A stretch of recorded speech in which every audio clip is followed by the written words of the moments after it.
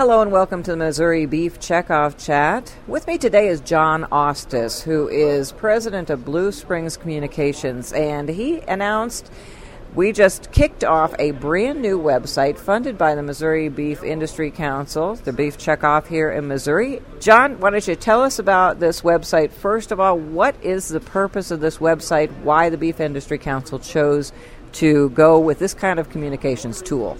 Well, farmerfreedom.com is a new kind of an approach in agriculture. It's a website that's based on informing beef producers in Missouri about animal agriculture issues, specifically some of the attacks that are being waged against agriculture these days. And the website is designed to increase producer awareness of those attacks and help farmers get equipped with tools to fight back.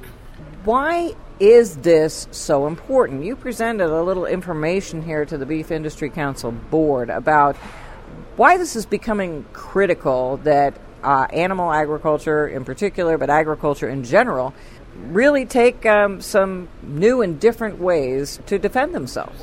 The environmental movement, the activists that are attacking agriculture, are using a variety of very effective tools, online messaging techniques, to get their points across. They're doing that very effectively, and they're using the internet largely as a rallying tool to gather forces. And to date, agriculture has been relatively uninvolved in using the internet, but throughout agriculture, there are a number of organizations like the Beef Council who are starting to use the internet to set the record straight about what's happening in ag. What are the components of this particular website? What are some of the things that you'll find when you go to Farmer Freedom? Well, when you visit farmerfreedom.com, you're going to find a blog that synthesizes and summarizes some of the most recent news about what's happening in animal agriculture from an activism standpoint.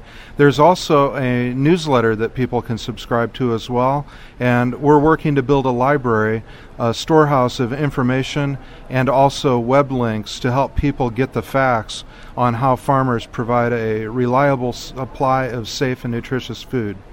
Currently, this website, as it's starting out, is going to be directed at the Missouri beef producer.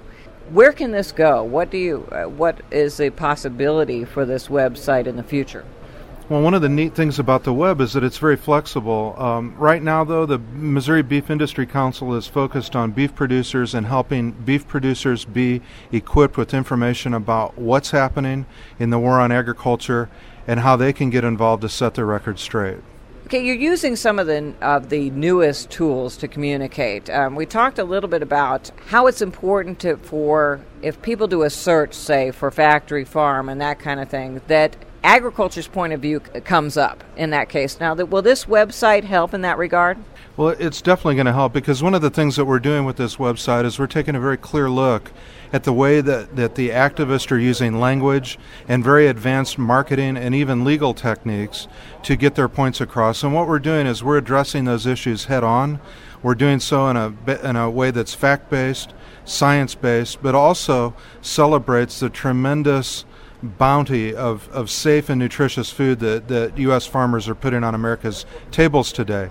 As more and more people are not living on farms anymore, a lot of folks don't understand where the food really comes from. And if all they're hearing is what the activists say, they're not really getting the facts about how food is put on the table in this country. It's important that we change that. Tell me about the name, how the name was chosen, and what you hope that name will signify and symbolize to both Missouri beef producers and other people who may come upon it on the internet. Well, at a very fundamental level, the activism that we're dealing with in agriculture has at its heart a criticism of basic American freedoms like capitalism and democracy, and the right for business people to choose what they're going to produce, and the right for the marketplace to choose what they buy.